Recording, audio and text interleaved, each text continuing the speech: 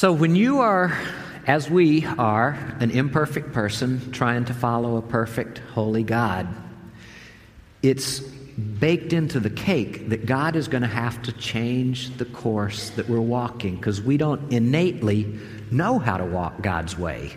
Life becomes about these course corrections of God working in our lives and changing the path that we're on to a better path. He's been around longer than we have. He can see around corners we can't see around. He loves us more than we love ourselves, and so He's tweaking our direction. And I want to give you a couple of images that we'll refer back to as we're going through this. The first is a battleship. How easy do you think it is to change the direction of that ship? Not so easy. I Googled how long it takes to stop a very large ship. 2 miles, 14 minutes for an oil tanker, so maybe even a little bit bigger than this. But that's one mental picture of, and I've been this battleship before, when God is trying to tweak my direction and I don't want any of it, and I'm really difficult, and it gets harder and harder until I finally, have you ever arm wrestled with God? How'd that work for you? I have. Next image I want to give you is of a kayak. And a kayak is nimble. With one paddle stroke, you can almost spin the whole thing around. And I want to have a heart more like the kayak, where when God is trying to turn me, I'm like, yes, Lord, you know better. Let's go your direction. But you're going to meet in the passage that we're studying today the battleship of battleships. And we're going to try and learn from his experience how to make our hearts soft before God so that he can lead us in the ways we need to go. So we're going to start by looking at Exodus 6:28. We're really going to be reading across about 5 chapters today. So we're going to pick and choose our way through because we're looking at the plagues that God brought when he was setting his people free from Egypt. Pharaoh, the battleship-hearted one, would have none of it. And so God had to keep upping the ante with him, and we're going to be reading across that. But from chapter 6, verse 28 and 29, on the day when the Lord spoke to Moses in the land of Egypt, he said to him, I am the Lord, tell Pharaoh, king of Egypt, all that I am speaking to you. So Moses is God's instrument, and God is trying to get a job done of getting his people set free. Chapter 7, verse 8. The Lord said to Moses and Aaron, when Pharaoh says to you, perform a wonder, then you shall say to Aaron, take your staff and throw it down before Pharaoh, and it will become a snake. So Moses and Aaron went to Pharaoh and did as the Lord had commanded. Aaron threw down his staff before Pharaoh and his officials, and it became a snake. Then Pharaoh summoned the wise men and the sorcerers, and they also, the magicians of Egypt, did the same things by their secret arts. Each one threw down his staff, and they became snakes. But Aaron's staff swallowed up theirs. Still Pharaoh's heart was hardened, and he would not listen to them as the Lord had said. Are you guys hearing me okay? Okay, sounded a little funny up here. Okay, so God does a miracle to kind of establish Moses as his servant. He says, throw down your staff, and it becomes a snake. Now Pharaoh says, well, heck, my magic guys can do that. And they throw down theirs. But the seeds are already there because Moses' staff goes and eats the snakes that Pharaoh's officials had created. Let's bump down to chapter 7, verse 20. Moses and Aaron did just as the Lord commanded. In the sight of Pharaoh and the officials, he lifted up the staff and struck the water in the river and all the water in it was turned to blood, and the fish in the river died. The river stank so that the Egyptians could not drink its water. There was blood throughout the whole land of Egypt. But the magicians of Egypt did the same thing by their secret arts. So Pharaoh's heart remained hardened. He would not listen to them as the Lord had said. Pharaoh turned and went into his house, and he did not even take this to heart. And all the Egyptians who had to dig along the Nile for water to drink, for they could not drink the water of the river. So you see the battleship. And if he can explain it any other way, well, my magicians can turn water to blood, so full steam ahead. God's trying to get his attention, but it's tough sledding with Pharaoh. So that first plague, the plague of the water, the Nile turned to blood. Second plague, the plague of the frogs. Chapter 8, verse 1. Then the Lord said to Moses, "Go to Pharaoh and say to him, 'Thus saith the Lord, let my people go, so that they may worship me. If you refuse to let them go, I will plague your whole country with frogs.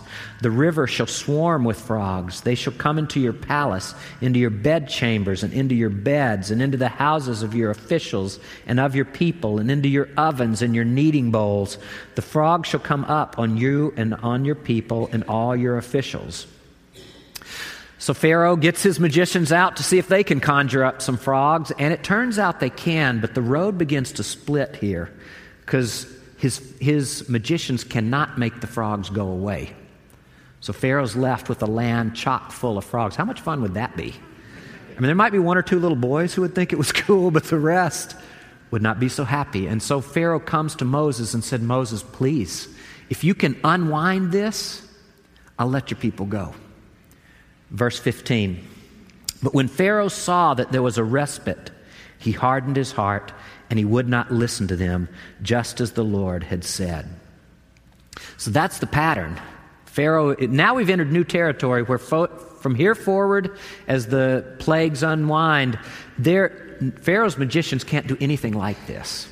It becomes painfully obvious that the God that Moses is speaking for has power that Pharaoh's never seen in any kind of religious context. And yet, whenever the plague comes, he at first says, "Moses, make it stop. I'll let your people go.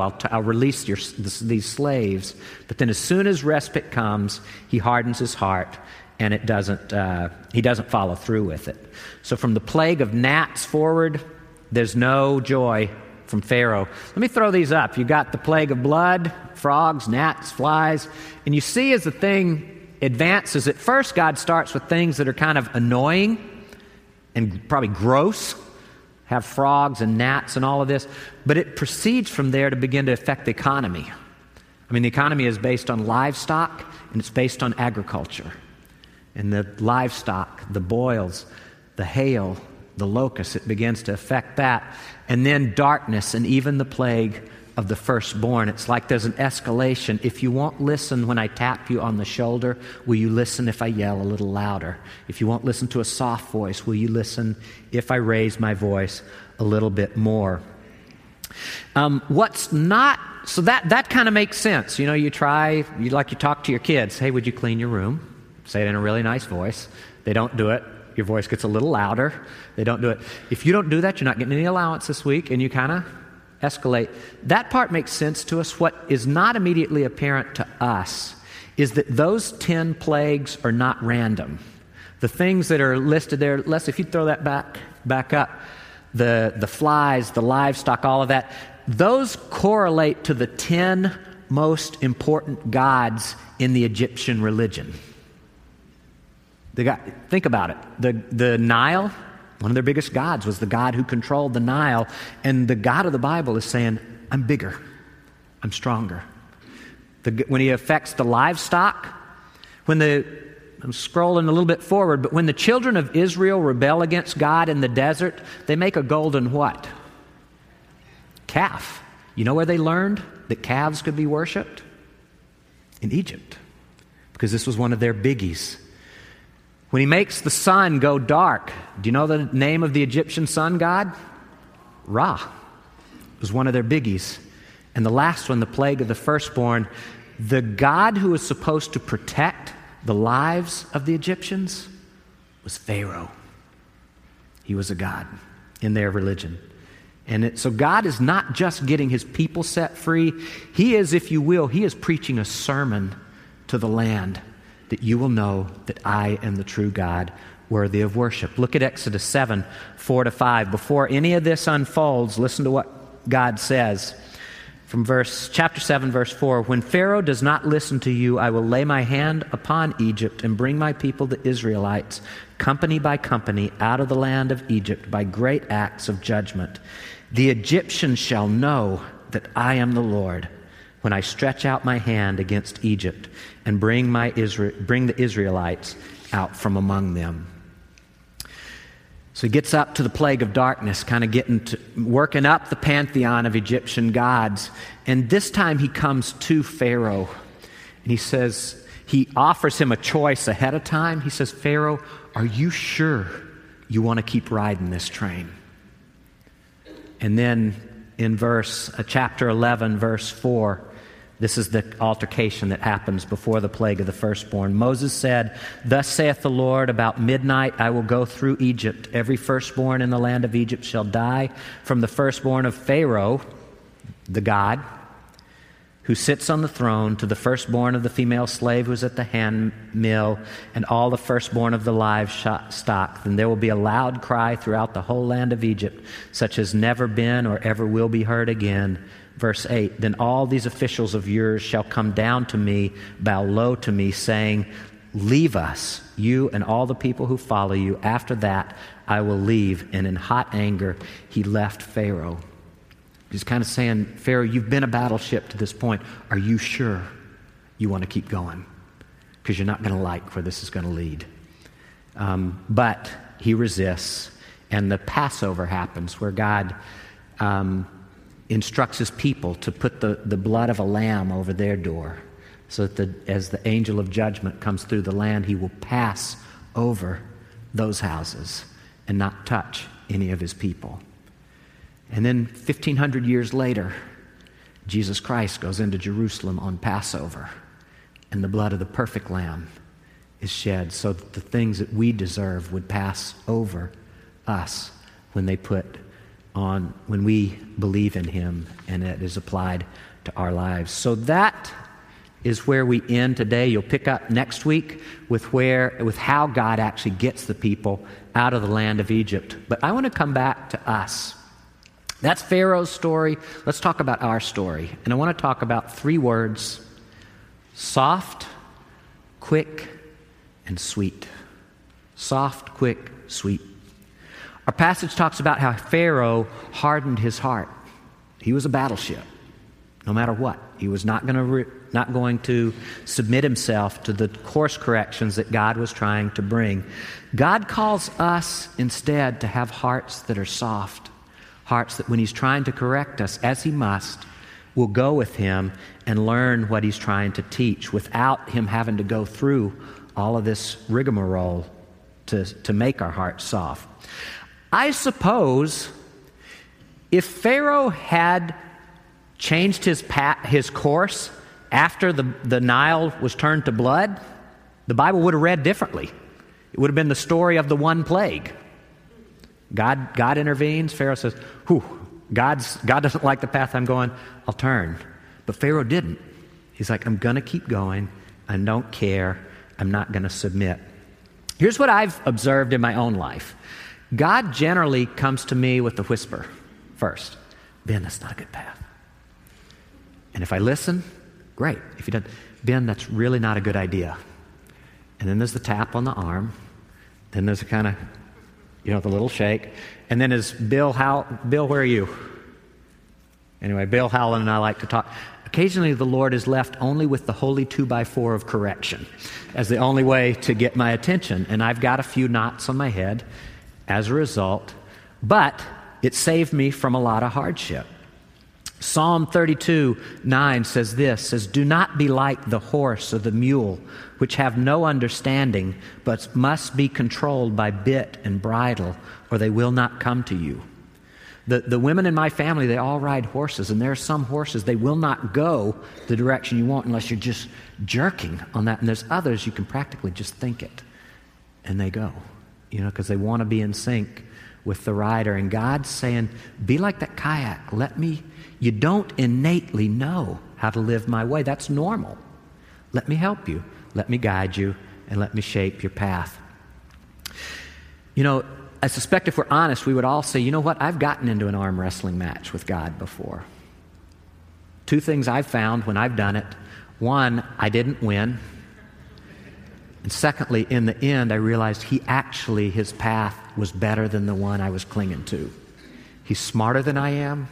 He sees around all kinds of unknown corners that I can't see around. So I've learned over time that it's better to be soft-hearted than hard-hearted. Second word I want to look into is quick. Quick. First one is soft, second is quick. In Exodus 8, verse 9 and 10, this is in the middle of the plague of the frogs. This amazing little snippet happens, and I read over it the first several times I looked at it and didn't even see what was actually happening. Moses said to Pharaoh, "I leave to you the honor of setting the time for me to pray for you and for your officials and your people, that you and your houses may be rid of the frogs, except for those that remain in the Nile." "Tomorrow," Pharaoh said. Moses replied, "It will be as you say, so that you may know there's no one like the Lord our God." Okay, so you've got frogs in your bed, in your food processor, in your sandwich, in your toilet. Everywhere you go, there are frogs. And Moses comes and says, I leave to you the honor of when I make these go away. Give me another 24 hours with them. I'm kind of digging on this. Let me just put it into terms that we've never seen a plague of frogs, but imagine the worst stomach virus you've ever had in your life. You're in the bathroom, you're nauseous, digestion is out of whack, and Moses came to you and said, "I leave to you the honor of deciding when the stomach virus leaves." Tomorrow? I'm rolling with it now. You know, we got momentum. You'd never do that. But sometimes the lever, when God is trying to correct us, things are getting harder and harder in terms of our anxiety, in terms of how this is impacting our lives, maybe our relationships, maybe our finances. And I don't want to just be soft, but if I know what God's trying to correct, I also want to be quick. I don't want to say, you know what, I'll quit tomorrow. I'll quit next week. Because sometimes that lever it sits in front of our chair. And we can kind of say, you know what, God, you're putting your finger on this, and I'm going to respond sooner than later, because I don't want to have to go through all of this. A friend of mine once said, we tend in the body of Christ to define maturity as how much knowledge I have about God. How many Bible stories do I know? How many bits of church history, what have you? He said, I think that's a very poor definition of maturity. Maturity is how short is the time lag between when I learn that God wants me to do something and when I actually do it. The shorter the lag, the greater the maturity. I may only know this much of God, but I'm soft before Him. When He tells me to do something, I'm on it. And that's the heart that I increasingly want to have, that I increasingly try to have, fall short of it all the time, but it's the path I feel God's called us down. And the last word I want to look at is sweet. Sweet.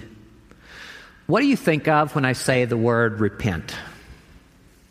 Positive connotations, negative connotations. Okay, if I say it like a televangelist, repent. Positive, negative. If I add 3 or 4 extra syllables in there. Negative. Okay. And I think part of that is because, it's got that connotation of the televangelist. It sounds shameful. It sounds like a wagging finger in your face saying, bad, bad, bad. You're an evil person. Not just that you did something wrong, but that you are something wrong. It has those things, and we want to avoid it. But I think the devil has hoodwinked us around that. Because repent simply means to turn around. When we talk about being easy to turn, that's the literal meaning of the word we translate into English, repent, is just the Greek word for turn around. So if my son, and this happened many times, when he's a young boy, he's 10 now, but when he was young, he would start charging off towards a crowded street, or a street with lots of cars, and I'd go, Benji, stop! And he'd turn around with tears on his face because he thinks Daddy is mad at him. I'm not mad. I'm in love with that kid. But I just need him to turn around. And he's headed towards danger. And I think, I have come to believe that repentance is the sweetest word in the English language. Because it means that the things that have, in a negative way, defined my life, defiled my life, no longer need to dictate direction for me. God and His Holy Spirit give me the power to turn. To turn. And a friend of mine said, it's like there's this book, this life story of yours and of mine, and it's written by God. God put it together, but somebody in a cruel hand came and kind of wrote graffiti across it of idiot, dumb, stupid, whatever. And repentance is the way that God takes His Holy Spirit eraser and just goes and restores the book to read the way it was supposed to read. It's a gift. Another friend of mine said, it's like, God is like that person when you're having a garage sale who knocks on your door at 5:30 in the morning because they want to get the hidden gems. They don't want to wait till you say it started. And he comes in and he looks at the stuff and he can see that desk that has 5 or 6 layers of old nasty paint all over it. But he can see that underneath that is a 16th century Louis XVI desk, French oak. He can see what it really is underneath the paint. And repentance is the process where He takes that old paint off and restores it to look the way He intended. Repentance, the ability to turn as God leads us. It's not a shameful thing. It's the normal thing. It's the only way human people can learn to follow from the paths that we were going down to the paths that God knows are better for us. Soft. How do we make our hearts soft when God's trying to correct us so that we go with Him willingly? Quick. When He says, this is the path I want you to go on, how do we shorten that arm wrestling period to where we say, okay, God, you got track record with me. I know that when you're telling me to do something, even if it doesn't make sense to me, I'll go there. And then sweet. Letting God redefine what that means for us to change direction from some shaming thing that we need to guard against to the most normal, blessed part of the Christian life. And that's where we're trying to get to, and that's what Pharaoh's story reminds me about. So let's pray. Lord, thank you so much that you care enough about us not to let us run out in the crowded street and get hammered by things, but that you change our direction, Lord, that you come to people like us who don't innately know how to walk the ways of God, and you care enough to steer us and to change our direction. Lord, we pray that you would give us hearts that are soft, that learn to trust you and go with you quickly. And Lord, where sweetness of repentance is, it tastes sweet on our tongue, Lord. It's the arm around the shoulder, not the finger wagging in the face, saying that I have far better in mind for you than this. Lord, lead us and guide us in all these things. In Jesus' name we pray. Amen.